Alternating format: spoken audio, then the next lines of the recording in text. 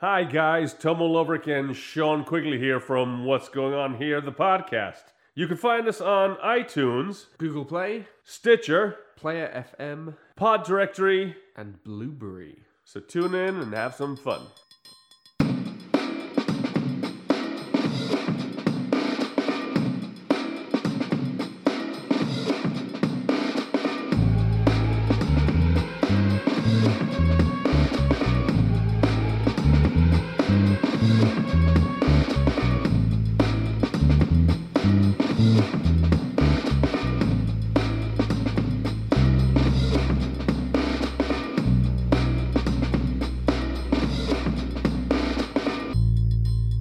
And welcome, ladies and gentlemen, back again to another episode of What's Going On Here.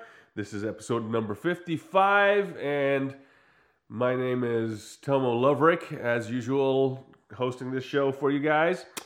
Or as I'm better known in horse riding circles as T-Love.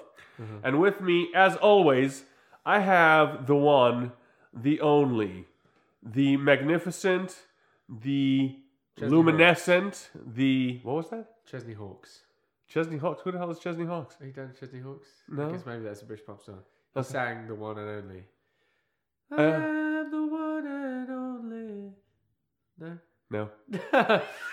Okay, let me try that intro again. And now with me, as always, is the wheeling dealing, the kiss stealing, the horse riding, the limo driving, woo, woo, woo, the one and only Sean Quigley, ladies and gentlemen, a.k.a. the Lord Marshal, a.k.a. the Lord Chancellor, a.k.a. the Quig, as he's known in NASCAR circles.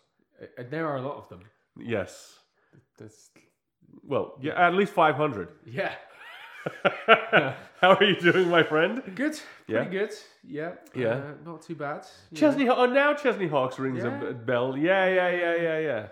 He was kind of a big name in the 80s in England. And, Yes. Yeah. Except, I was going to say, they sort of pronounced it, it was sort of more of a Chesney, as opposed to a Chesney. Oh, yeah? Chesney? Chesney, I think they, well, what do I know? I could be just making shit up, Yeah. which most likely Yeah, I am. probably. So anyway, folks, for those of you that don't know our show, what we do is we watch the middle 20 minutes of a little-known TV show or movie. If it's foreign language, we we disconnect the dubbing or turn it off or whatever you want to call it. And then we watch the middle 20 minutes and try to figure out what's going on here. At the same time, we sample adult beverages, if you will. We used to do local restaurants as well, and it's kind of like we're kind of running out of local restaurants to like test. Yeah. So we decided we'll just go with the booze because there's a lot more of a mix there with the booze, if you will, no pun intended. But today what we are doing, in reference back to the food, if we find a nice restaurant, we'll tell you about it. We'll post it on Facebook or we'll tell you during the podcast or whatever. I mean, I know we've posted a couple of things about the, Luca's down in Bogota. That's a lovely restaurant. And then there was the Iron Forge Inn. If you want to, I know you haven't been. No. But if something special's coming up with Mrs., if you want to take her to the Iron Forge Inn, it's about an hour out. It's up in Warwick, New York. Oh yeah. Oh yeah. I've been to Warwick. I've eaten in Warwick a couple of times actually. Really good places up there. Yeah. This one's not in downtown Warwick. We had breakfast at a great little place in downtown Warwick, like the Wolf's Den or something like that, and the breakfast was phenomenal. Yeah. But this was a restaurant we went to later that night. It's off on one of the country roads because it's very rural up there. I had a smoked porter in Warwick. Ooh. First time I ever had a smoked beer. And? It was amazing. Okay, very good. Well, if you go to the Iron Forge Inn, it is just out freaking standing. They're fantastic. Anyway, so we review TV shows, movies, watch the middle 20 minutes, and we review adult beverages. Yeah. What we're getting to here, and those of you that follow us on Facebook might have seen it, a friend of mine was visiting Amsterdam and brought me back a 6-pack of beers from a microbrewery in Amsterdam, which was amazing. And of course, I was like, well, you know what would be a good idea? I said to myself, Self, a good idea would be to sit down with the Quig and watch a Dutch show and review the Dutch show and the Dutch beer. Yep. Well, you're leaving me with microbrew craft beer alone for a couple of weeks. I have to say, I drank 3 of them. Yeah. I'm not proud of it, but I'm not ashamed of it either because they were freaking delicious. Yeah. But I ignored the other 3 beers in the fridge, which I have to say makes my self-control right above Yoda in, Jedi Grandmaster level. Oh yeah, that's. I would think so. That's well done. Thank you. I don't feel people appreciate it enough because my wife just thinks I'm stupid. Yeah. It's like, well, you're not supposed to drink beer all the time. And I'm like, what? It's like she said you shouldn't breathe. I don't know what she's talking about. But at the same time, I appreciate that someone else has appreciation of my sacrifice. Oh yeah, no, I do. So thank you, sir. Yeah, thank you. So our beer we're having is from, like I said, if you follow on Facebook, you've seen it before. And I'm going to try to pronounce this correctly. I'm sure I'm butchering it. So to all of our Dutch fans, I apologize. It's Brouwerij E, I think. The spelling will be on all the posts we put. And the beer is called Natte, and it's a Belgian double. It is 6.5% with 22 IBU. And so what we're going to do for this episode, since I only have 1 type of beer each, we're going to take 2 beers that I have of the 3 I have left over, and we're going to each have half the beer and just let you guys know what the grades are on those things. And then at the same time, what we're reviewing is a Dutch movie we saw on Netflix called Bon Binnen Holland. And it got, at least on my review system, 1.5 stars. So we're like, oh, we have to watch this because, why wouldn't we watch it? So anyway, enough of that talk. I'm going to do a little chit-chat while I open up the beer and pour. Ooh. And you feel free to. Let's give the people the sound they all want to hear. Hold on. Oh, there we go. So what else is new, my friend? Oh. Ooh, look at that. Ooh, look at that. Well, so much for other chit-chat. The color of this beer just kind of totally took us by surprise. Look at that. Wow. Wow, this is a deep, deep amber. Yeah. This is really... Oh, it pours lovely. It's like butterbeer. It's got a nice head on it that's kind of caramel colored. I always assume because of blondes, I always assume that they're going to be light. Any of the kind of Well, it's not a blonde, it's just a double. Yeah. It's just a double. But it's not clear, so it's a little bit hazy. It's like caramelly. But very caramelly looking. Shall we take a taste test and go for it? Cheers, my friend. Cheers. All right. Or Proost, as we say in Holland. Whoever we are.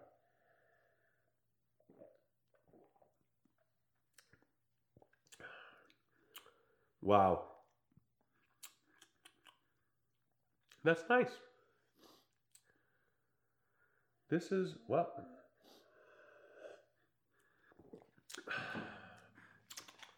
a little bit on the sweet end, on the sweet spectrum. There's a chance that I can't taste it. Okay. You're a little under the weather as well? Yeah, no, just because of I was drinking last night. Oh, that's right. You said so. You had a little bit of a... And I've got outing. Drunk man's tongue. It's like... Blah, blah, blah. It tastes like hair. Oh, great. No, that's really weird. Because I tasted everything else today. But the beer is it's weird. It's funny. It's... So it must be subtle, because, if it was strong... It is subtle. There's a little caramelly hint there. It's a little bit on the sweeter end of beers. It's not particularly hoppy. But that's a bit of a standard for the Belgian doubles. I missed. I can't really taste it. But I get when the back end of it. I can taste the kind of the the feel of it. Right. To a certain degree. Well, this is Well, one, I'll say this much for it. It drinks very light. Yeah. I would not say this is a 6.5%. Uh-huh. From the color of it, I expected it to be fuller, though. You know what I mean? Yeah. Like more robust, a little bit heavier. Yeah. But it's not. Not that it's bad. No, yeah. The other 3 beers of theirs that I had were each one was fantastic. I really enjoyed them. This is a nice, solid beer. I would definitely get a 6-pack of this. Oh. It's very nice. I would read you the ingredients, and this is going to be in Dutch, so bear with me, will you? Okay. Okay. Een biologische dubbel met zachte, motige aroma's en een roodbruine kleur. De donkere noten geven de natte en licht gebrande smaak, die mooi wordt afgemaakt door de zachte bittere hop. Ah. Does that clear things up for you? There's a hop in there. There's at least one hop. I would love for some Dutch speaker to just write into us and be like, what the fuck was that guy? I didn't understand one word of it. But there you go. Because, it's bottled and brewed in Amsterdam, so why the hell would it be written in English? It wouldn't be. No. But that's a nice beer. I enjoy that one. So, yeah.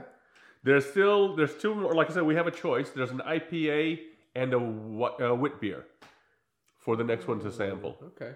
So, or if we're so inclined, we could sample both of them. Your choice. Dealer's choice. Anyway, so our TV show, or our movie, it wasn't a TV show. It was from 2015, I believe. Yeah.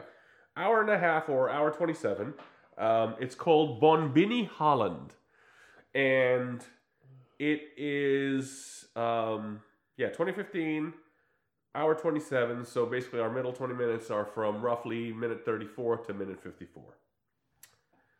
Maybe Binny means like holiday in Dutch, not vacation. Good vacation, Holland, something like that. Maybe. I don't know. We could look that up and figure out, or not care. Yeah. I was just thinking like, oh, maybe that's what that means. Maybe. So we start, like we said, we start at minute 34.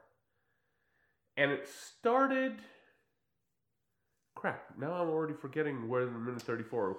Was it him on the beach with the girl? Or was it him knocking on... No, it was him knocking on the door. No, Yeah. That was the first thing. So there's a guy, an African guy dressed in a nice suit. And he's a nice looking young man. Yeah. Completely smoothly shaved head. And he knocks on the door. And the door opens up. And there's a girl there. A pretty girl.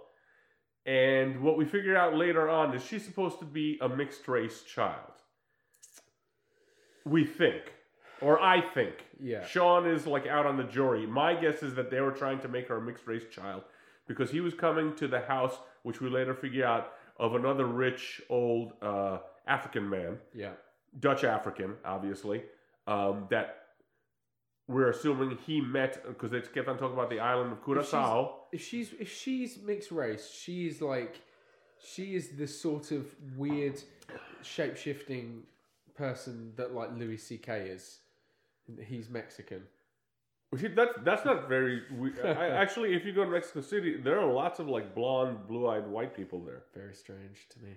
Well, but that's because your impression is that everyone's like an Indian. That's because you're, voting for Trump and whatever else you're doing. I don't know what the hell you're doing. I haven't once seen him with a sombrero. But what's her face? Halsey, who hosted Saturday Night Live a few weeks ago. Yeah. She's mixed race. She's half black and half Italian. What I find even more fascinating are the people that you assume are mixed race and then are not. Interesting, right? Like a recent one I found out about that kind of blew my mind a little bit. Okay, she's English, and I always assumed that she was mixed race. Rita Ora. No, she's Albanian. Yeah, she's Albanian. I always assumed she was mixed race because she's all about trying to make herself look like she's like Beyonce Math too. She's Albanian. And then I looked up and they're like, her family, they just all look Albanian. Like, she's the only one who kind of looks vaguely like that. Everyone else... She's just got darker skin, yeah. Yeah. Yeah. No, to me, See, I didn't think anything of it. Actually, when I first heard and saw Rita Ora, I thought she was Latina, actually. But that's because, I've been in the U.S. for that long or whatever. And then I was like, oh, she's Albanian. And I was like, okay, I didn't bat an eyelid over it. Because... Kim Kardashian's kind of the same sort of thing. Well, I mean, this ideal in the U.S. that white people are all basically should look like they're from Sweden or whatever is just a joke, really. Yeah. And I've probably said this before on the show, or maybe I haven't. I have two cousins. My mom's older sister, next one up for my mom, her two sons, Robert and Bruno. Bruno looks like a Viking. He's the younger one. He's about 6'2", as wide as a freaking garage door in the shoulders, and just everything you expect like the Aryan ideal to look like. His older brother, Robert, is about 5'8", looks like he has a year-round tan with black curly hair. Yeah. He looks like he stepped off the Dominican Republic like yesterday. Yeah. And that's actually not uncommon throughout the Balkans. Where you'll see, like my dad, if you saw pictures of my father when he was a little boy, you were like, oh, who is that little Latin American child? Because he was like black hair, black eyes, everything. And then, of course, as a little kid, you're running out in the sun all the time. Yeah. And even when my parents moved here and my dad worked in Harlem, and he was never ever bothered because everyone just assumed he was Cuban. Yeah. But that's more common than you realize, especially throughout the Mediterranean. And you'll get situations like that where you'll get siblings that are very swarthy, and then the other sibling is very pale and very Germanic looking or whatever. And it's especially like my mom's family in particular is a great example of that, because my grandfather on my mom's side was blonde, blue eyes. Yeah. And my grandmother looked like a gypsy woman, like literally. Yeah. And they split down the middle. Yeah. How they looked. So half, like my aunts and uncles, were blonde with blue eyes. Half my aunts and uncles all with dark brown hair and dark features. And that's just literally down the mix. That's how it turned out. So to me, it was always never a big deal when I came here to the States, especially in college. And all the guys would always be like, oh my God, she's blonde. Which to me meant nothing. This whole fascination with being blonde and being a blonde. Because I was a platinum blonde as a little boy up until I was 3. Yeah. And my mom's a blonde and half my family's blonde. So I'm just like, well, whatever. It means, it's not bucket leather seats like it is to a lot of people, but that's just what it is. So yeah, when I first Rita Ora, like I said, culturally, because I've been in the U.S. for so long, I just assumed she was Latina, and then I was like, oh, she's Albanian. Oh, okay, yeah. I mean, Dua Lipa is Albanian too. And so is the other one, but she's American, Bebe Rexha, or however she pronounces her name. Yeah, I mean, yeah. She's also Albanian. So they found out, oh, wait a minute. They have these white women with soulful voices. Yeah, they're all over the place. You just are not looking for them. It's kind of like... which in my mind, and this is just a nothing connection. It's just stupid. It's a Celtic connection, if you ask me, because Albanians were like some of the native Europeans. Yeah. Like the Slavs, the Germans, whatever, they all moved in. The Albanians are descended from the Illyrians, who were there before the Greeks and the Romans. So they were the original Celtic tribes, kind of like the Basque up in Spain and whatever. So, the fact that they can sing soulfully, I'm not surprised at all. Mariah Carey is an interesting one. That was Mariah Carey when I was going to the research, and then I had no idea that Mariah Carey is mixed race. Yes, she's half black. I had no idea. Really? Yeah, I had no idea. And in fact, her father is, I believe, Venezuelan black. Oh. I could be wrong on that, so don't quote me. I was reading an interview of it messed up. I mean, she's poor woman. She's been messed up a lot, I think, over the years. She got into the music business at a very bad time. But one of the reasons I guess I had no knowledge of her being mixed race is because when she got in initially, they were like, oh, you got the voice of a black girl, but you totally pass for 100% white. That's what we're marketing as. Right. That's what makes money. So any ethnic stuff we are removing entirely. And her first manager apparently said to her that one side of her face, I've gone with one side of her, she looked ethnic. Left or one of them, she looks more ethnic on one side than the other, and from then on to this day, she doesn't let people film her from that side. To me, it's so bizarre because to me, at least being in the U.S. when she came out, because I remember when she came out, and I fell in love with her instantly because one, she was gorgeous, and two, she sang like a freaking bird, you know. If anything, to me, she was always marketed as an R&B singer. Yeah, well, no, I remember that, but I always thought just white R&B singer, that's always that was her shtick. Oh no, she wasn't no Lisa Ronstadt. Lisa Ronstadt, no, that wasn't Ronstadt. What was her name? I'm thinking Linda Ronstadt, and I'm stupidly saying the wrong name. Lisa Stansfield. Oh, okay, yeah. Lisa Stansfield. Yeah. Like she would first when you heard the song, it was on all the R&B stations. Yeah. I was like, oh, who's this girl? And then I saw a picture. I was like, what? You know, it's this is this British girl. Like what? Like what's his face? And I famously remember Rick Astley. Yeah. Rick Astley was coming on, and I don't think anyone had seen him yet, picture-wise. And his song was on all the R&B stations in the U.S., and he came on Arsenio. Yeah. And Sinbad was like Arsenio's guest. Yeah. And he said, did you see Rick Astley? And Arsenio's kind of laughing. Well, yeah, we invited him on the show. He's like, that is the most unsoulful brother I have ever seen. Unsoulful looking brother I've ever seen in my life. I was like, what is he talking about? And then you see this pasty white dude with the flaming red hair once on stage, like, what? So there was a lot of that going on because, you know, the internet wasn't a thing. So like your first connection to somebody was always on radio. And everybody was like, oh, this is great. And then, who is this guy? What?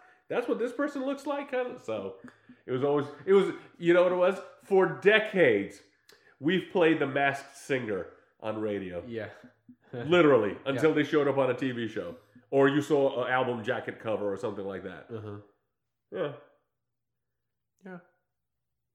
So, anyway, back to Bunbini Holland. Once again, we go on tangents. So she's maybe mixed race. Who knows? Mixed race. It's alluded that she's the daughter of the guy. Yeah, it is. But I mean, we get into this situation a lot in this show, where we go down a path where we almost start to criticize the medium, thinking like, well, it's not very clear, and then I have to keep telling myself, yeah, we did start it right in the middle, so... This is true. It's kind of our shtick. Yeah, they really did make it very clear. And it was also in the wrong language. It's kind of our shtick. Yeah. We have to come back to exploring our shtick, which is, why are you guys doing this? Probably fairly clear. It's very clear. How it was meant to be consumed. Yes. And on top of that, we're drinking beer to make things clearer. So, we're kind of shooting ourselves in the foot left and right from the get-go. So anyway, young black man, young Dutch African man knocking on a door of a fancy house. Door opens up. It's the girl, very pretty, and her name was. I seem to catch that her name was Novella. I don't remember catching it. Okay. Anyway, but I think her name was Novella, and I was like, well, she's a short story. I don't know if that's supposed to be a shtick for the movie. She's a novella. Anyway. And her sister's called Pamphlet. That would have to be her baby sister. So anyway. So she opens up the door and she recognizes, and they obviously have met each other somewhere before, and the guy says Curacao, so they've obviously met on the island.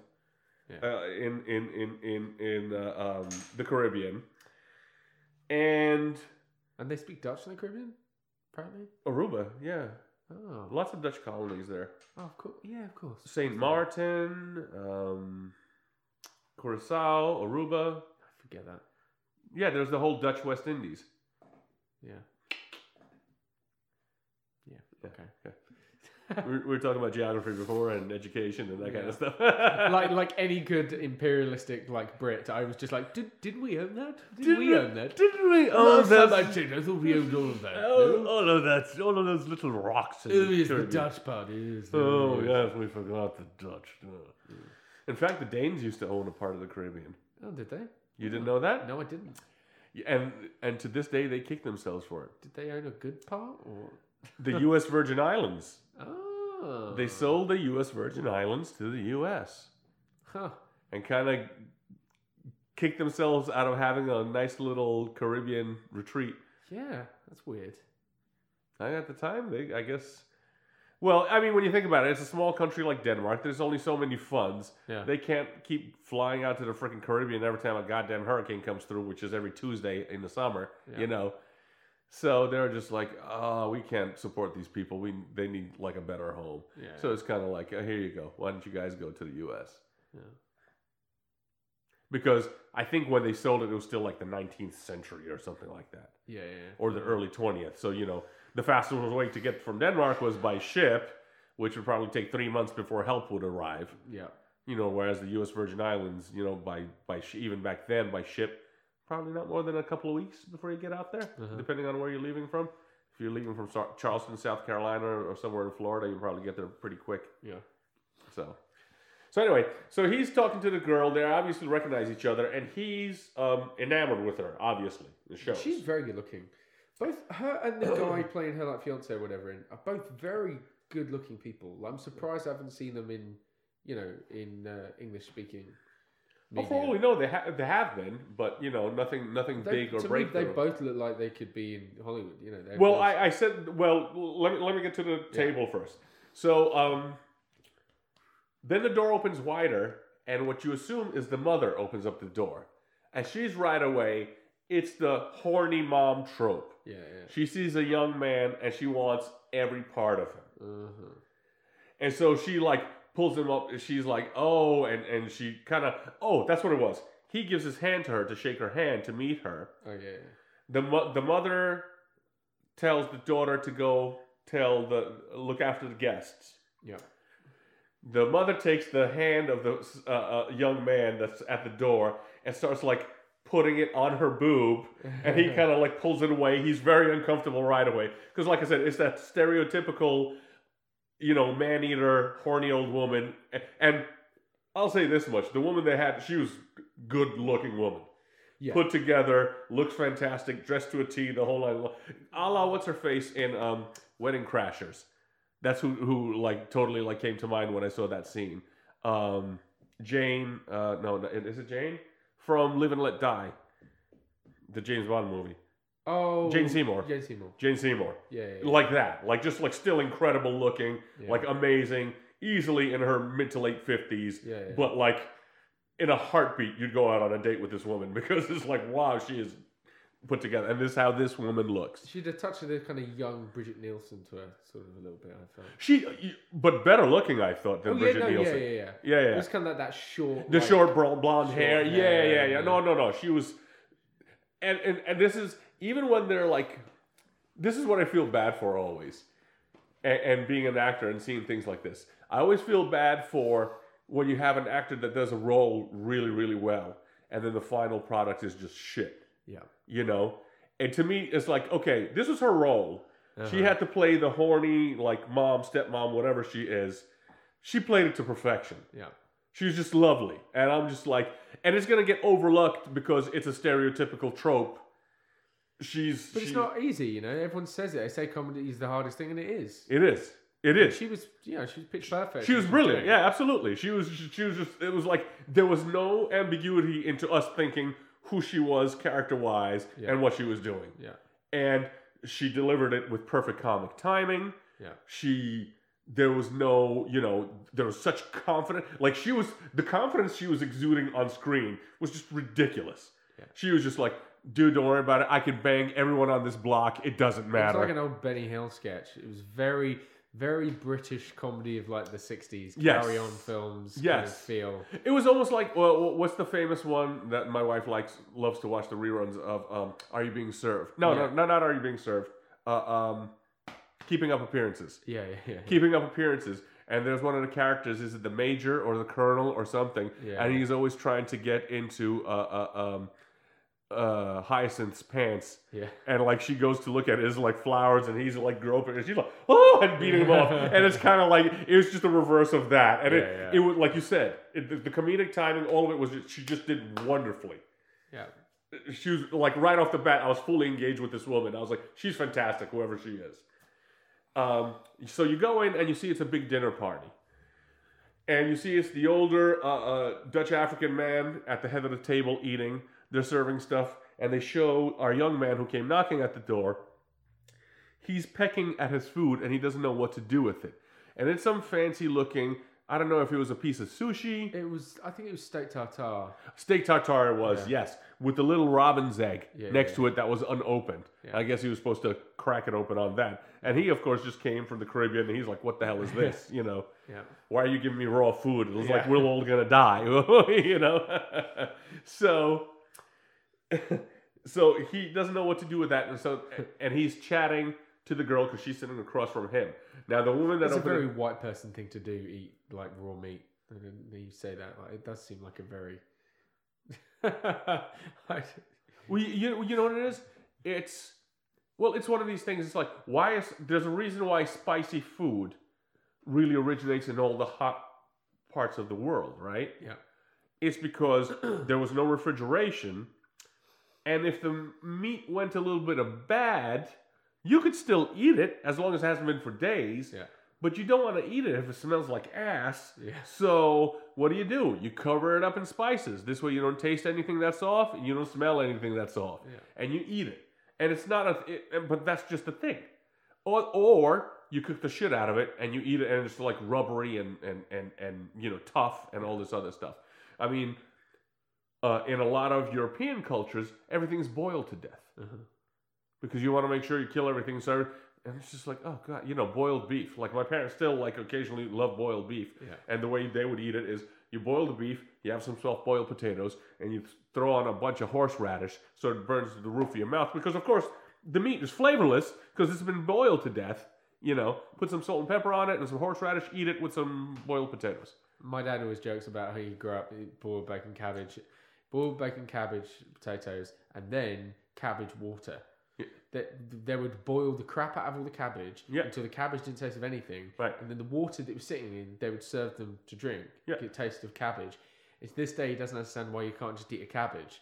He's like, I'm eating cabbage that has no taste and then drinking the water that has all the taste of cabbage. I'm like, Harry, just eat a cabbage and drink some water. Yeah, right. Like, why only the Irish burning come up with they're like, but this is cabbage water and cabbage. But what? Right. So the next course comes out and they're serving snails, and they have the little a snail tool, whatever it is, called the snail scissors or the snail clippers or whatever you call them. I don't know because I don't eat snails, so I wouldn't know. And the mother is next to the guy, and while he's chatting, the first thing she does is squeeze his knee, and he goes and of course he spills something on her shirt. And he's like, oh, I'm sorry. And of course, because this is supposed to be hoity-toity, everybody here has a lot of money, everyone just ignores it politely and just keeps eating. That's the thing that I think most people miss, that this is what your behavior is supposed to do. Everyone's not supposed to stop and go, oh my God. Everyone's just supposed to keep eating while they quietly take care of things. So the young man grabs a napkin, he's like, I'm sorry, and he's just wiping stuff off her shirt that's on her boob. But she grabs his hand and she's just like slapping his hand on her boob. And she's like, oh, like getting horny at the table, which is great. It was really hilarious. Again, kudos to the actress, whoever she is. She did a fabulous job there. So, and he's freaking out. So he pulls his hand away and he starts talking to the girl across the way again. And he's like, he doesn't know what to do with these snails or whatever. And the guy sitting next to her puts his arm around her and he's like, oh, hell. And because it's Dutch, and we've said it, it's similar enough to English that a few words come through and you're like, oh, okay. Like, I can see how and why the Dutch and the English were allies, in the 1500s and the 1600s, that kind of stuff. Yeah. And not only that, I mean, I guess, were they, because I know Richard the Third had... Who's the one with all the wives? It was Richard III, right? Henry VIII. Oh, no, Henry VIII. Henry VIII, sorry, yes. They owned a bunch of land on the European mainland. Mm-hmm. Was it Calais and... I don't know. Yeah. No, but it wasn't... No. The Dutch was under the Holy Roman Emperor under Charles V. So never mind. Yeah, William of Orange. That was a William of Orange. William of Orange was a Dutch king. He was King William of Orange. Yeah. No. I was thinking that the English owned Holland for a while, but they didn't. They owned Calais. Never mind. Yeah. So anyway, it's similar enough that you can pick out a few words. So this guy sits next to her, and what you see... William III. William III was called William of Orange. He was of England. He was the King of England. He was Dutch. Oh. He was from Holland. So we have Dutch. Okay. Yeah. Dutch. Because they're all cousins, and the European, especially Western Europe and all that. Yeah. And he puts his arm around our pretty girl, Novella, and he's like, oh, and you hear kind of fiance in there. Like, it's like, oh, okay, that's her fiance. And I mentioned it to Sean at the time. I was like, oh, he kind of reminds me of a cleaned up Norman Reedus. Yeah. He kind of looked like that. So good looking guy. And he's obviously not liking that this dude is flirting with his woman. Yeah. So, and of course then the mother puts her hand on the dude's crotch. And he spits out water all over the other woman next to him. And then he keeps on trying to chat. Somehow, the snails get spilled on the ground. Oh, he tries to look sophisticated, so he pops the whole snail in his mouth, shell included, and crunches it, and is just like chewing on it until he swallows it before he can eat. Yeah. So all very funny, very shticky. And then he ends up on the floor with the girl under the table, I guess picking up all the snails that somehow got knocked over. And then they come up top, and they're chatting some more. And the father at the table is talking a little bit. They're paying some attention to him. And then the mom, like, really just goes for the package. And he just jumps out of his skin, jumps out of his chair. There's a waitress behind them. He knocks her food over. He's just a disaster. Yeah. Okay. From there, it cuts to the next scene. And our young man, our hero, and I don't know, I never caught his name. The hero? Yeah. His name is Robert. Oh, Robert. That's right. He said it. Robert. Yeah, Robert. And I remember this next scene. They had a really funny shot. The way they changed it. It went straight from her grabbing his wang, his wang, and him going, oh, to then the next shot is them in the drawing room smoking. Yes. The first shot is of this big cigar. Right. Like, and this hand holding the cigar. And it looks exactly like they've just gone, hey. Right, yeah. This is what his piece looks like. It looks like a cigar. Exactly. Yeah. That's right. That's the next shot. And our younger hero, Robert, is talking to the old man and Dutch Norman Reedus. And what you find out is that Dutch Norman Reedus is the old man's partner. Yeah. And he's like, oh. And then Robert talks about, I guess, the old man has him over because they're talking about some investing in Curacao. Mm. And as they're talking, what you realize is that he has some kind of plan ready for the old man. And he says, great, you have the presentation ready for, or more or less something like that. Then it cuts to, Robert is in his room, wherever he's staying, in Holland. And he's got a bunch of pictures of, like, vacation homes that he's cutting up and trying to paste. But meanwhile, in the background somewhere, you hear people having sex. Yeah. And he has his room door open. And, I mean, it's loud and it's banging. And he's like, oh. And the way he said it, it was actually funny. It was almost, I'm trying to remember what the phrase was. Or something weird, but it was very clearly like, I can't even work here. Yeah.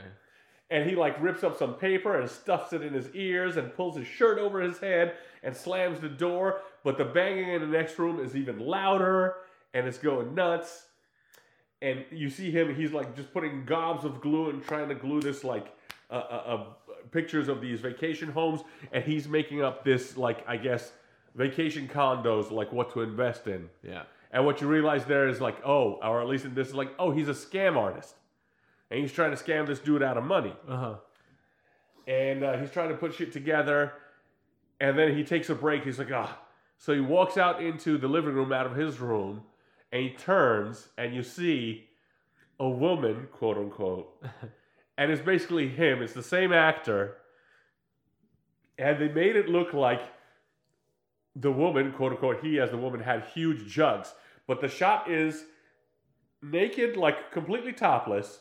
But the refrigerator door kind of cuts just under the shoulder. So you could just about see where the boobs would separate. Yeah. But there's nothing there. Tons of makeup on. And whoever this woman is, cousin, sister, whoever she's supposed to be, quote unquote, it's really our hero in drag, has got this Tammy Faye Baker makeup on, like eyeliner glue enough that like a bird might land on it thinking it's a puddle or a pond or something. Big long ass nails that you can't possibly do anything with. Yeah. And she's drinking milk straight out of a jug and just pouring it on her face, on her chest, everywhere. And he walks out trying to get a glass of water and just drops a glass of water because he's just horrified at what he's seeing. So it's like I said, very cliche, very formulaic, very silly, but still fun and funny for what it is there. I'm sure if we she starts eating chicken. That's right. And then she's like eating chicken and drinking milk, which this midnight snack.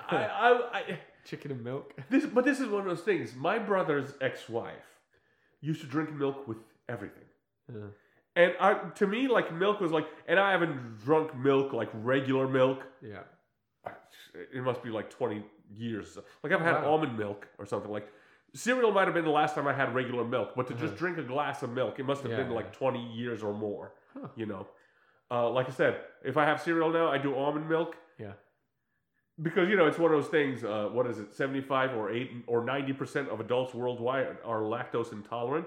Yeah. With the exception of like Scandinavians, because they evolved with a heavy dairy diet kind of stuff. It basically doesn't even know good. You know, it's so... No, it's for kids. The calcium's that weird thing where... I heard someone talking about this. They're like, calcium's this strange thing where, like, you cap out on calcium. Like, you can't... Right, you can't absorb it. Your body only absorbs a certain amount of calcium. Right. So for years, everyone was like, oh, it's loaded with calcium. And then they only recently discovered that, like, you only need to take, like, a tiny amount of calcium. You can take in a pill if you think you're not getting it elsewhere. Yeah. And then any extra is just completely the waste. It's not doing anything. You know what? The amount of calcium you need is probably in a grilled cheese sandwich. Yeah. Because the quote-unquote cheese that they put in a grilled cheese sandwich is fortified with freaking calcium and vitamin A and D anyway. Yeah. You know, if it's the Kraft singles or whatever all the crap is. Yeah. Yeah, exactly. So, I haven't had, like, I'll have almond milk with that. But, like I was saying, my sister-in-law used to drink milk with everything. Now, granted, she was young at the time, too, early 20s. One of her favorite snacks was McDonald's fish fillet sandwich, and then she would drink a glass of milk with it. Ugh. I can't think of anything worse. I can't think of a worse combo. But she would come up with them, because then she'd get pizza, she would drink milk with pizza. And I'd be like, what are you doing? She's like, what? There's cheese on it, that's from milk. I'm like, yeah, but it's also tomato. What? And I remember, and you know, my brother's older than me, so his fiance was older than me. I was horrified. I was like, why are you eating like this? Milk with everything. Like, she'd literally eat clams and drink milk. Ugh. That's not right. No, it's not right. So she would fry chicken. Cows are not supposed to go anywhere near the sea. Right. Exactly. It was, to me, it was like the most bizarre thing. But like you said, she's... the quote unquote sister cousin, whatever she is, she's drinking milk, pouring it all over herself, and eating fried chicken. Yeah, which was just like, what's going on here? We don't understand the significance of this because she's doing it in slow motion. I hope he didn't have to film that a lot. I hope that was like a couple of takes at most, because that would have been really difficult to keep going, because he was really eating that chicken, he was really glugging that milk. Yes. So, and of course, like I said, we see he's horrified. Robert is horrified. Drops the glass, it breaks, and then the boyfriend comes out of the room and basically tells her, "Hey, come on, baby, I miss you. Come back and get some more, whatever." Yeah. Okay. Then the next scene is, they're doing the presentation, right? Ooh, you know what? Before we do the presentation, I'm gonna get us the beer. Okay.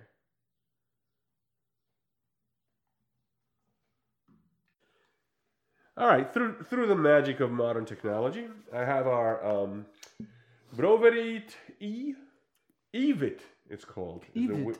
Ijwit. IJWIT. And this is a wit beer. And you know what? I'm going to have to look up to see what the IBUs are. But it's also 6.5% alcohol by volume. Okay. So, let's give the pour. Ooh, we got some glug glugs. See, this is there you go. There you That's go, a my very friend. different looking beer. That's a different looking beer, very light. This one almost looks like an American Yeah, mass-produced beer. Bud Light. It does. It's that kind of coloration. Yeah, you can tell. It looks like those bottles, those water bottles on the side of the road that you see. The what on the side of the road? Those, the water bottles you see on the side of the road. Oh. That people throw out of the car. Yes, the water bottles. Yeah. I get it. Got it. I'm a little thick. All right, let's taste the Ijwit, shall we?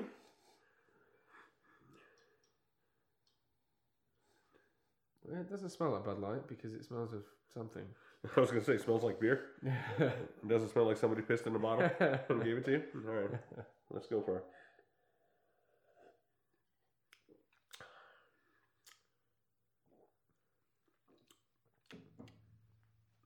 Huh.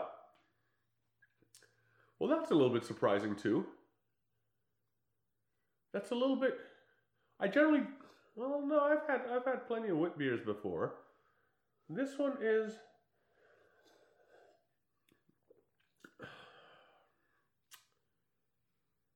This is definitely, this is a trouble beer. I'll say this. Because this beer tastes so light. Yeah.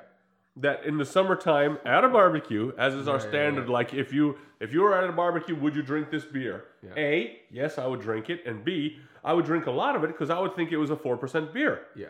And then I'd be 4 beers in and go, whoa, blue, blue, blue, blue, blue, and have to sit down for a good hour with some coffee before I even thought about getting back into a car. Uh-huh.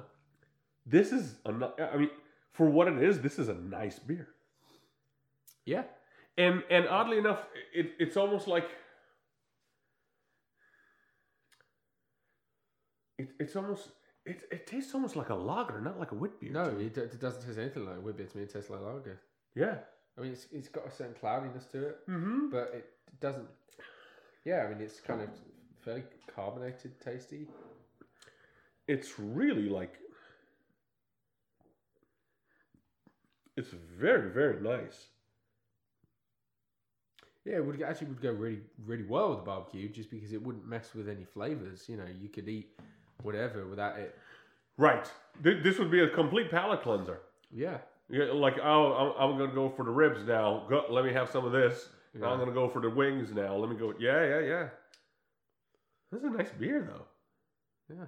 And this is, so they say, I'm assuming this is saying unfiltered because it's cloudy. It says, ongefilterd witbier. Mm. And I will give you the description again in Dutch, if you don't mind, since we're so Dutch-centric today. Yes. Ready? Een stevig witbier dat gevaarlijk lekker doordrinkt. Ijwit is gebrouwen met tarwemout en een beetje citroen en korianderzaad, waardoor het licht troebel is en heerlijk fris van smaak.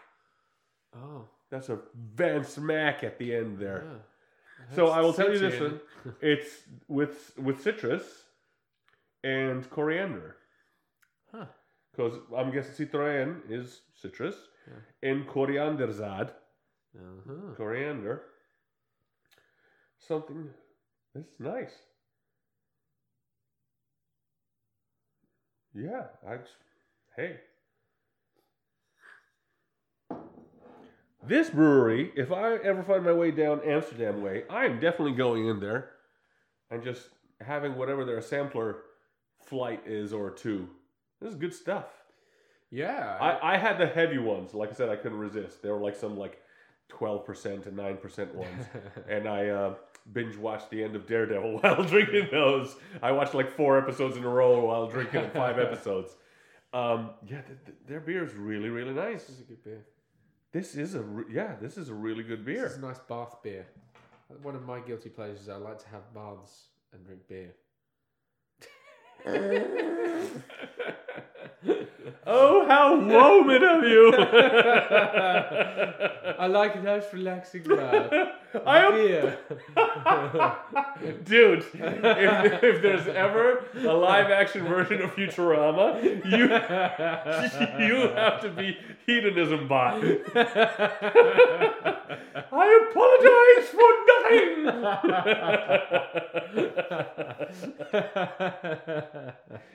Or better yet, I'll quote what's his face, Jim Gaffigan. It's like, how much fucking time do you have on your hands that you can just sit around in your own filth for hours? It's like, I'm going to sit in my filth for a couple hours and then take a shower to wash all that filth off. It's a great way to create time for yourself. I think that's one of the reasons I like baths. This is true. This is very true. Yeah. That's a nice beer. I'm trying to get that mental image out of my head of Sean in a bath. Yeah. I apologize for nothing. Okay. Yeah. So anyway, the presentation. So he's doing the presentation in his office, and he's with his buddy.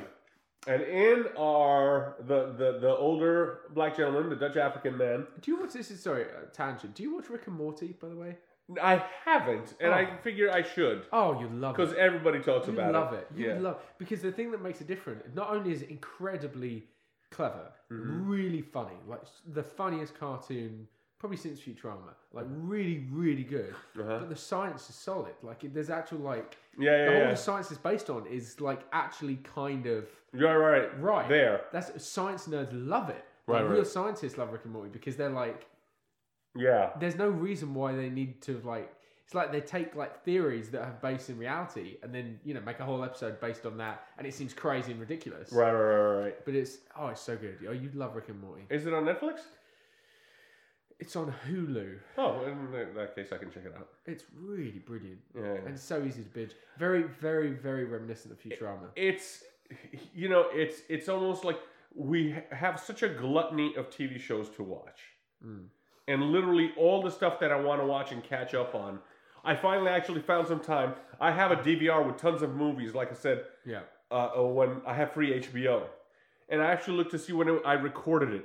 In 2014. Yeah. It's been still on my DVR. And I was like, oh, I finally got to this movie from 5 freaking years ago. American Hustle. Oh, yeah. I like that film. Brilliant film. Very good film. I really, really love... One... Amy Adams, wow. Yeah. I'm like, all right, yeah, and I was reading up on her afterwards, and she's like the most powerful woman in Hollywood. I'm like, have you seen her act? I'm not surprised. Yeah. She's fantastic. Good movie. There's the Science Oven. right, the Science Oven. That's right. She was good in it. She won the Oscar for that.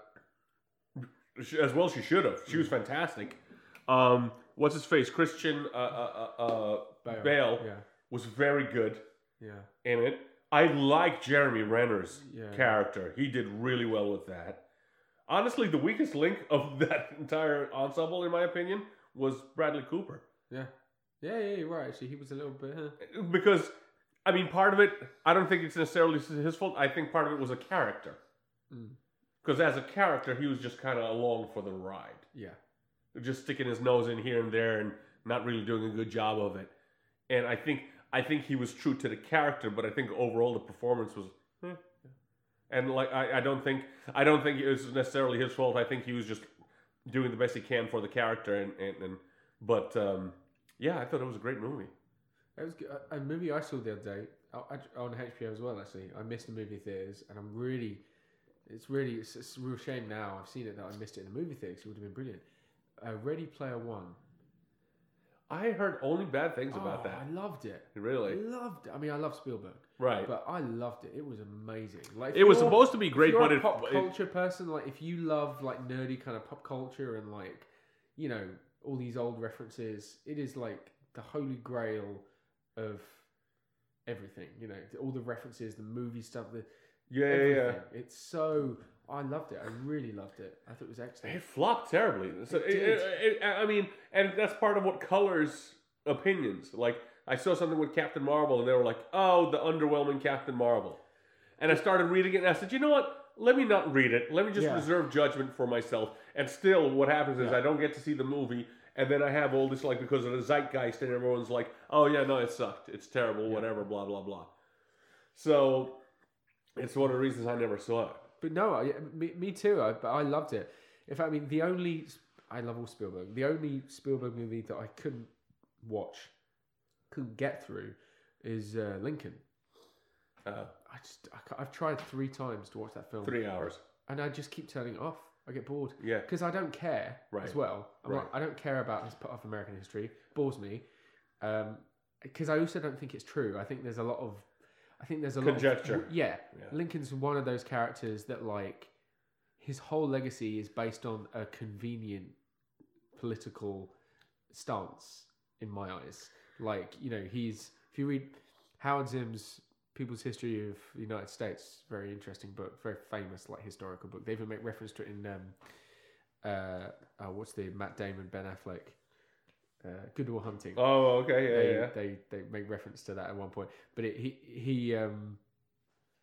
talk about that and about how Lincoln, you know, was very conveniently pro-slavery at the beginning of his political career, and then it just came around that it was the political. It was politically wise at the time for him to come down against that in order to provoke the Civil War. And there are a lot of very political, like there are letters that Lincoln wrote to people in different districts who were pro-slavery. Yeah. Basically saying like, hey, look, I get it, you know, I don't really, you know, if I had it my way, I wouldn't. He even said, that was it. He wrote, it was an address where he said, if it was down to me, if there was a way for us to bring us all together without having to abolish slavery, I'd do it. However, I believe the only way to really bring everyone together at this point is to take this stance. So it's this weird convenience thing where he's gone down as this hero. But I mean, that's I mean, I would have to read more up on it to formulate my own opinion, like yay or nay. It's one of those things, you're so far removed from it. Yeah. You know, and I enjoy reading history books. I read the one called Four Princes, which was fantastic. And it's one of the reasons why I like particularly celebrities. I like to read their autobiographies. Yeah. Like the Phil Collins one that I gave you. Yeah. Like I thought that was fascinating. I still need to finish it. I got halfway John Leguizamo did one I thought was fascinating. I read one by Sting, thought it was fascinating, you know, all that stuff. And it's kind of like with Reagan, the greatest president. And I'm just like, do you guys remember what happened back then? And, you know, if you just talk to people, because, you know, this is not people that are outside of memory. Yeah. This is shit that happened when I was a kid. Yeah. I mean, like I said, one of the things the Reagan administration did was, like, my buddy had a dairy farm, an 80-acre dairy farm down in New Jersey. Yeah. And he said the government came to them and said, tell you what, we'll pay you more money than you make in a year to shut the farm down. Yeah. What? Why? Because as a thank you, as a political thank you for getting elected, they shifted all the farming to the Midwest and the South. Like I said, 90% of all lettuce grown in America is grown in Arizona. Yeah. Does that make any sense? You know what I mean? It's almost like, let's grow. It's almost like if someone came to France and said, we'll give you more money than you make in wine in a year. Let's grow all of the grapevines in Siberia. What? Yeah. Why would you do that? What is wrong with you? Like, it doesn't make any sense, you know. In a way, I guess, like, oh, it's so dry, there's no chance of getting fungus on it. Yeah. Okay, but how much water do you have to use? It's like golf courses in the desert. It's the stupidest thing I've ever seen. But at the same time, and this is another one of those discussions that I could go on for hours. Food is not meant to be grown like that, right? Like, just like people are not meant to be in such close proximity all the time. Like, I always get when people go to concerts or like sports arenas. Like, I enjoy the experience. I hate leaving. Yeah, I can't stand it because you're just in this crowd of people. It's like all it takes is for one person to just do something stupid, and it turns into this stampede and people dying. And you know, it's like no. Food is not supposed to be grown this way, where all of one type of food is grown in one relatively little patch. Yeah. One of the reasons it worked was because you had all these farms all across the country. And that's why I appreciate like the foodie movement and all that Food Network, whatever. And everybody wants more like, well, no, I want something that we know was grown. You know, because when you see those like industrial farming with the chickens like in cages on top of each other and just shitting on each other's heads, just waiting to die or lay eggs or whatever, that it's awful. It's like, no, this is not how we're supposed to have food. It was in the news yesterday actually that they were trying to, the UK for once in recent memory, standing up to the US, because the US was trying to, off the back of Brexit, is trying to gain leverage. They're trying to get the UK to come on board the same practices the US has as far as bleaching of like chickens and poultry that they do. Like over in the US, it's like a standard that chickens get bleached at the point of what that they're slaughtered, and then they bleach them, and then so that it like because they say it's the safest way to ensure. And the UK did the food standards in Europe in general, but UK are way high. They're way higher. We're never, and they try to use it as a bargaining tool. They said if post-Brexit trying to scare the UK, they're saying, but well, we hold all the chips here. If you want to continue to trade with us, then you're going to have to accept the bleached chicken because this is how we do it in the US. And if it's good enough for the US, it's good enough for the UK. And the UK turned around and said, no. Fuck. And you know we're not being held to ransom. Our health, the future health of our children, is not being held to ransom by and they're absolutely right to tell them to fuck off. Yeah. They're absolutely right.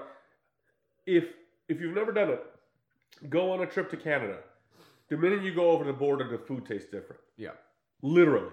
Even like in the chain restaurants, it tastes different instantly. Like Budweiser is drinkable in Canada because they don't allow the rice in there.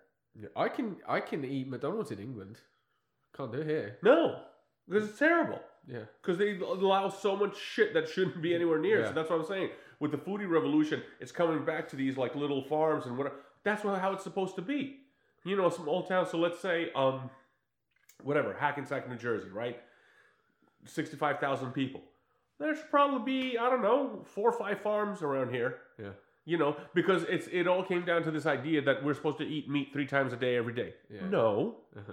When I was living in the former Yugoslavia, it was like meat was like once, twice a week. Yeah. At most, like my mother would take a pig's foot and stick it in a dish of like beans and barley or something like that to give it delicious flavor, I might add, you know. In England, traditionally Sunday roast. That's what it was. Sunday roast. You have your meat, your roast is on the Sunday. You wait for the Sunday and you get your roast chicken or lamb or whatever they have that time. And right. Well, the thing was like in the 19th century in the U.S., people ate tons of meat because that's the misleading thing. They ate tons of meat. It's like, yeah, there weren't that many people. Yeah. 1. 2, they ate tons of meat because there was still no refrigeration. So unless you pickled your vegetables and fruits, you weren't having any in the winter, not in New York tri-state area. Yeah. Anyway, you know. So I like the idea of going like there's this Walden Farms or something. I don't know if you saw that where they have a co-op and they go to a bunch of farms in New England and you sign up almost as a club and they'll deliver, you know, pasture raised, no antibiotics, all this like food, all this meat to you. Like we exclusively buy now. All we buy is organic. Yeah. Food and meat. We only have organic meat, free range. Yes. Grass fed. That's all we eat now, and it's way more expensive. But that's what we do. It's like, listen, I can afford it. I'm gonna do it. Yeah. It's one of those, and I understand for a lot of people they can't. It's like, okay, try to do what you can when you can, because just eating the shit that they put together for you is it's crazy. It makes such a big difference. It's like already, huge. I made burgers last week, and I put nothing in it. It was the grass-fed beef. Yeah. And I stuck it into the shape of a patty. Yeah. And I just put it on a cast iron pan. Yeah. And just made burgers. Yeah. And they didn't fall apart. Nope. I didn't have to put egg in or breadcrumbs or any of that crap. They if you look at recipes for burgers, they want you to put the stuff in. I always kills me. Just seasoning and beef. Yeah. And it stayed there and it was fine. Yeah. Because that's how it should be. I never put eggs in my burgers ever. It's like, why do I need? Because they need to bind together because they can't hold together because it's so full of water and crap. Right. It's like no. Fat. Yeah. No. It's like I said, we could go on for hours about this nonsense. Anyway, so presentation's coming. So Rupert is doing a presentation for the older gentleman, and he's doing it for Dutch Norman Reedus. and he has a guy standing behind him, and they're like, "Who's this guy?" He's like, "Oh, that's my friend. His name is Kofi." Yeah. And they're like, "Kofi?" He says, "Yes, Kofi Annan." And we're like, "Really, dude? You couldn't?" So he says, "Kofi Annan," and the dude who's Kofi says, "I'm his brother." It's like, yeah. He's like, what? We're like, what? So anyway, then somebody says, and then Rupert says, obviously, "Can I get you guys something?" And I say, "Coffee." And some guy walks in, and he's all kind of gangster, and he's like, "What can you get these guys some coffee?" And Coffee says, "What?" Huh? And they're basically doing, Abbott and Costello, like, who's on first, and you're just like, what? And Rupert is trying to, like, salvage the situation. He's like, ha, ha, ha, ha, go get some coffee, kind of sends him off. Yeah. And then they're doing the presentation. They're obviously trying to sell him this non-existent vacation getaway called Bon Bini. Yeah. That's in Curaçao. And Coffee is doing sound effects. It's a projector presentation. It's not even like a PowerPoint. Yeah. It's a projector presentation. And Coffee, for whatever reason, doing sound effects. And he does one first. And he's just like, ah, ah, ah, ah. And we're kind of like, what the fuck's going on? And he goes, ah, ah, ah. And then I hear Rupert say kind of like, Delphine. And I'm like, oh, he's supposed to be a dolphin. Oh. So we crack up because Coffee's a dolphin. And so the two guys and the older man, he's like, this looks great. This is fantastic. He goes home. And Dutch Norman Reedus walks out, and the older man shakes Rupert's hands and leaves. And Dutch Norman Reedus walks out, and Rupert hands out his hand, and he gives him basically like, don't fuck around with me. I know something's funky with you, blah, blah, blah. Basically puts him on edge. Yeah. Okay. That's done. So it goes now, the next shot is Dutch Norman Reedus with Novella having dinner. Uh-huh. And he's carrying on about the business. And actually earlier at the dinner party where Rupert was getting his like wang, like massaged, like he was hanging out with Robert Kraft, was saying something about like a better deal in Hong Kong, except he called it Hong Kong, which was like, wow, okay. So what we gathered from it this far, at least, and there's one point I heard Dutch Norman Reedus said Hong Kong in like a racist like voice. This is funny. At one point he went like Hong Kong. Oh, did he? I was like, that's funny. Yeah. It's weird to hear a Dutch guy do kind of like a racist Asian voice. Like Hong Kong. So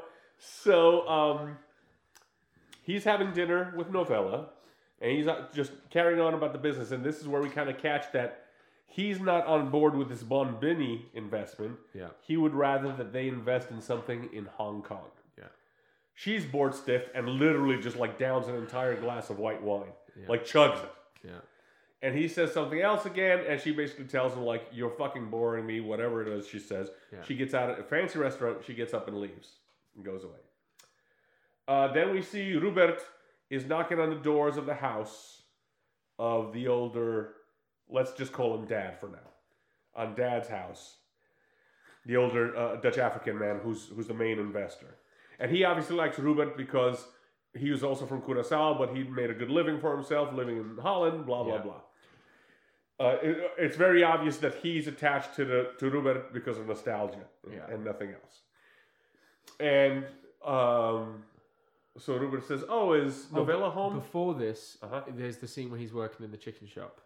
That didn't happen before then, did it? It did. It did? Yeah, it did, because he spoke in there when he met her. He talked about chicken, and he mentioned about how, like, oh, my mum does chicken, and it's the best chicken. Yes, you're correct, yes.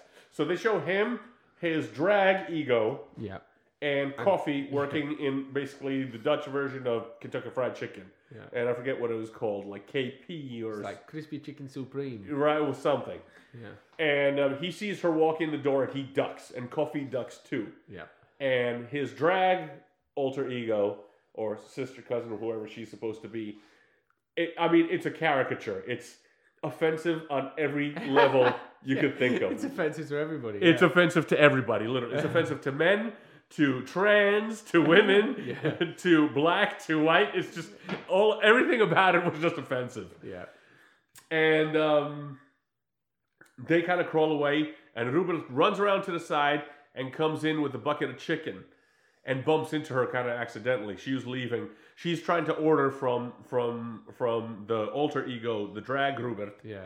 And the drag Rupert is giving her all sorts of sass for whatever fucking reason. Yeah. It's like, really? This is just a woman that walked in from the street and you're giving her sass? I mean, you know, this obviously isn't the U.S. because in the U.S. somebody would be like, fuck you, I'm calling the cops. You know?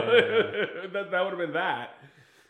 So anyway, so she's about to leave, and Rupert... You're too used to good customer service in this country. I am. You need to go like KFC in England and see how they treat you there. Oh, really? Oh, yeah, it is like... Really? Oh, no, yeah, but the customer... You forget, but customer service is not like a thing. No. They're like, well, you got your food. Fuck off. I don't have to be nice to you. I just have to take your order. That's but my you know job. what? But that see, that doesn't bother me. I don't care if you're nice or not, as long as you're efficient. Because I've been in places where, like, well, that's the key. Actually, everybody is the primary, and because of that, there isn't room to be polite. Right. Like fast food in England, generally, it's all about efficiency. Right. And I'm fine with that. If I say I want whatever, 2 Big Macs, 2 large fries, 2 large. What do you want? Okay, good. Two large Diet Cokes, right? And you give it to me in a short time.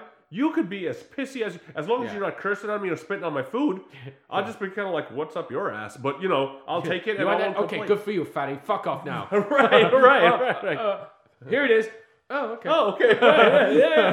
Yeah. I mean, I don't but I think that's also, like you said. I think in the U.S. that's part of it. People expect it to be nice. It's like he doesn't have to be nice. He just has to be polite and efficient. You just have to be cordial. So hello, because you can look as pissed as shit and just be like, hello, how you doing? What can I do for you? Yeah. What do you want? 2 Big Macs? Okay, great. No one approaches you. You go to a clothes shop and you go to a Gap. Not a single person will talk to you until you try to buy. Until you go to the counter to pay. Right. No one is talking to you. Right. People are stacking shelves and they're just avoiding your eye contact the whole time. It's heaven. It's great. This is true. I would love that in a furniture store. Let me tell you. God, Jesus. Oh God.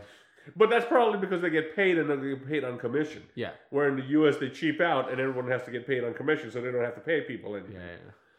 So anyway, Robert runs into Novella. They're chatting. They're eating chicken, and you're right. He says to her, she says, "This chicken's good." He says, "Oh, my chicken's better. I have a recipe from my mother." She's like, "Really?" He's like, "Yeah."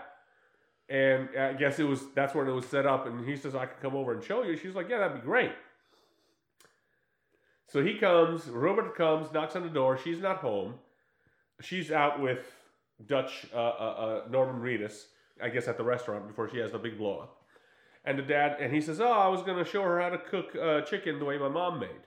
And of course, once again, that kicks into the nostalgia. Yeah. He says, "Oh, why don't you cook it for me?" So he says, "Sure."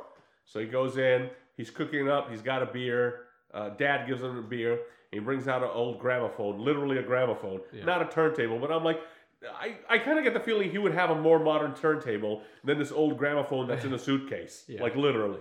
But anyway, he puts on some old US R&B tune, and they're dancing and eating chicken and having a good time. Daughter comes home, and she's like, "What's this?" And she's, "Oh," and he says, "You got to try this chicken." And so she eats the chicken. And she's like, "Oh," so they're doing this crazy, funky chicken dance, her and her dad, and he's drinking, and then horny mom walks in, and he's all in a panic because he doesn't see her until last second, and she just kind of puts him at ease. She's like, "Don't even worry about it. I'm going for Papa tonight," kind of stuff, and she goes and dances with the dad. Yeah. And so that was kind of a successful evening. Then we go to the next scene, I think, is her dressed up going to the opera. Yeah. She's all dressed up to the nines, and I said, "Oh, what is she going to the opera?" And then, sure enough, she calls, and she's talking to Dutch Norman Reedus. Yeah. He's like, "What's up?" And she's like, "I had the tickets for the opera for months, whatever, why aren't you here?" He's like, "Oh my God, I'm so sorry, I forgot. I have some business working on some business deal." She gets pissed off, she hangs up, and then you cut back to him, and he's in the hotel lobby, he is doing business, and there's a couple of Asian guys, obviously Chinese, from Hong Kong, and he says to them in English, he says, "The deal is more or less done. We just have to fill out some paperwork," he says in English. So you're like, oh, wait a minute. He doesn't want to invest in Von Vinny Holland because even though in this story he's the bad guy, he's got a good nose for business, and he knows Robert is full of shit. Yeah.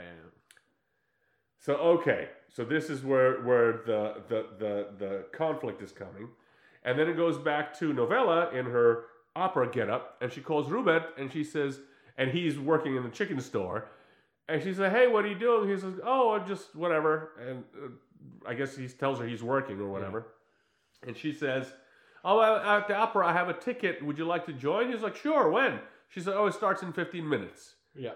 And then you just see him running down the sidewalk, and that was the end of our 20 minutes. Yeah. There was a lot in it. It was a lot in it. We've the amount of times we've seen something and in 20 minutes nothing has nothing. happened. Yeah, no. Right, you're absolutely right, because there was that Indian movie with the girl on holiday in Europe, nothing happened. Yeah. The Turkish movie with the girl just talking to her brother and drinking tea, nothing happened. You're right, in a lot of these movies, the one that broke us out of the spell actually was the Chinese one in Africa, where the Chinese were the heroes. The salesman, whatever it was called. China Salesman, right. That was good. That was fantastic, with the dummy in the back of the Jeep. Oh, that was amazing. I need to watch that whole film. Right, just to see how shitty it was, because those 20 minutes were great. This was, you're absolutely right, this had a lot of stuff happening in the 20 minutes. Like, you could really develop the story from there. Yeah. We haven't seen anything before. It's probably better in Dutch. It probably is. It's probably the only thing we've seen that I genuinely think is actually more entertaining to watch like this. Oh, there's one scene that we forgot about where he calls, obviously back in Curacao, and he's talking to a buddy of his. Oh, yeah. And I guess they're arranging the scam, and the buddy says, yeah, I'm taking care of it. I'm working on it right now. And he hangs up the phone, and he's like, ice lollies, and he's got a little ice cream cart at the beach, and all these little white kids run over and to like buy ice cream and goodies and stuff like that. That was the only thing we left out. So it's definitely a scam. He's scamming the old guy and Norman Reedus. Norman Reedus is onto him, but he's falling for Novella. And her mom wants to bang him, or her stepmom. It's I assume it's all going to come good. There's actually going to be a real investment by accident at some point. No, I know what the investment is, but I'll save that. For our conclusion. Okay. I'll save that for our conclusion. So let's review. Oh yeah, I know as well. Yeah. I'll let's review our beers, because they were fantastic beers. And let's first go with the Nata, the Belgian double, 6.5% ABVs and 22 IBUs. What did you think, Sean Quigley? Hard to tell. Like I said, my taste buds aren't working very well. Okay. But I think it was good. Like the sense that it was. There's not much to talk about because, like I said, you can taste it great. But it went down nicely, and I could tell it wasn't strong. It didn't taste as strong as it was. Right. Nice, very nice color. Looked very good. Smelled good. I'd give it a 3.8 based on what I could tell. Okay, that's fair. I was gonna say I enjoyed it. Now I'm a couple of weeks removed from tasting some of the other ones. The other ones really left me floored. Yeah. They were really, really fantastic. I thought, like you said, I thought this was a great beer. It didn't drink like it's a 6.5%.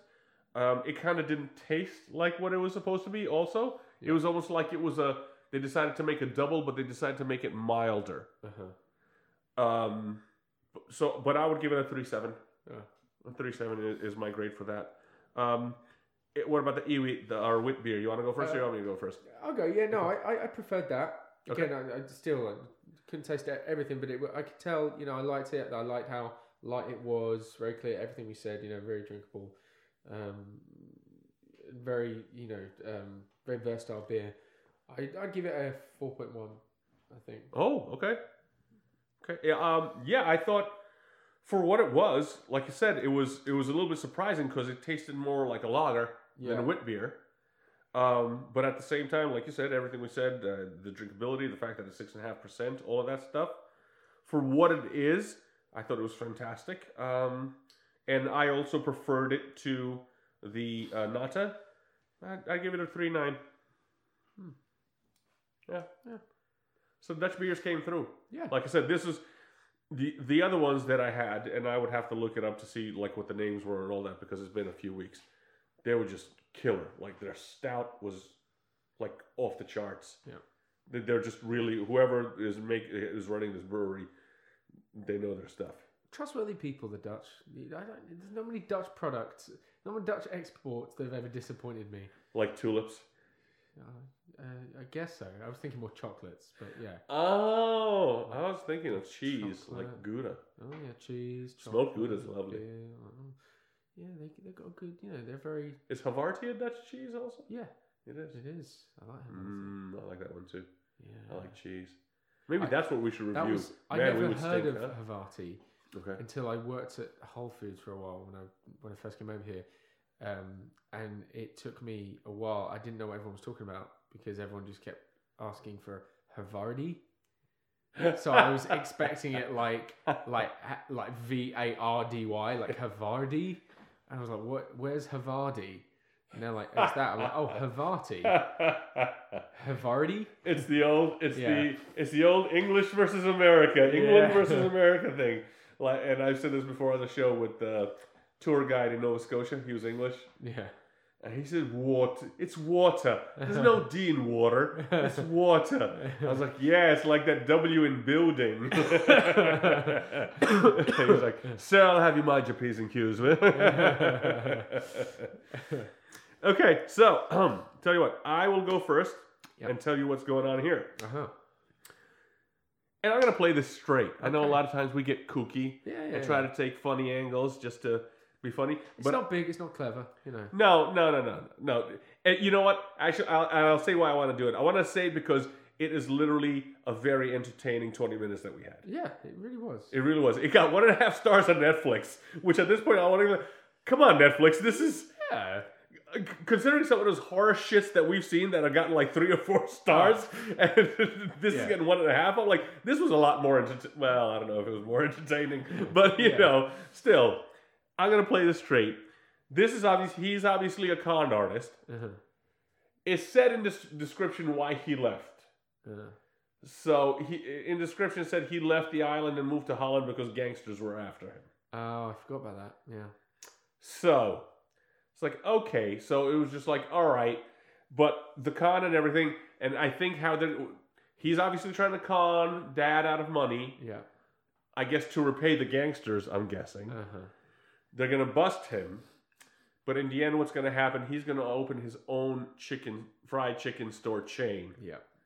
And his cousin / sister / whoever the scary drag version is of his is going to, I don't know, take up porn as a living because it was very energetic, if you will. Yeah.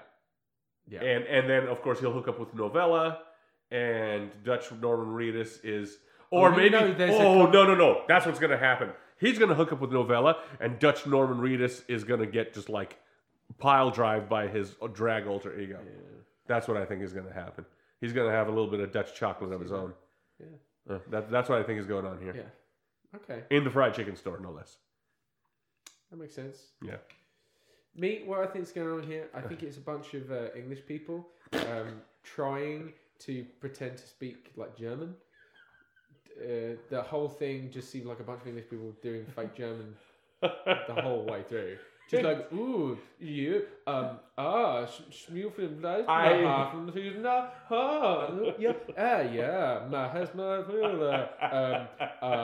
microwave. But I think my favorite is, it's funny to hear in a different language the English idioms that get caught up. Yeah. And when he's talking to the ice cream dude on the phone, he's like, bro. And I'm like, wow, with the rolling R, all right, I'm digging that. So yeah, anyway, go ahead. Yep. Bunch of English people speaking German, or trying to. Yeah, I think that's going on, and I don't know why. I don't think I know why. Okay.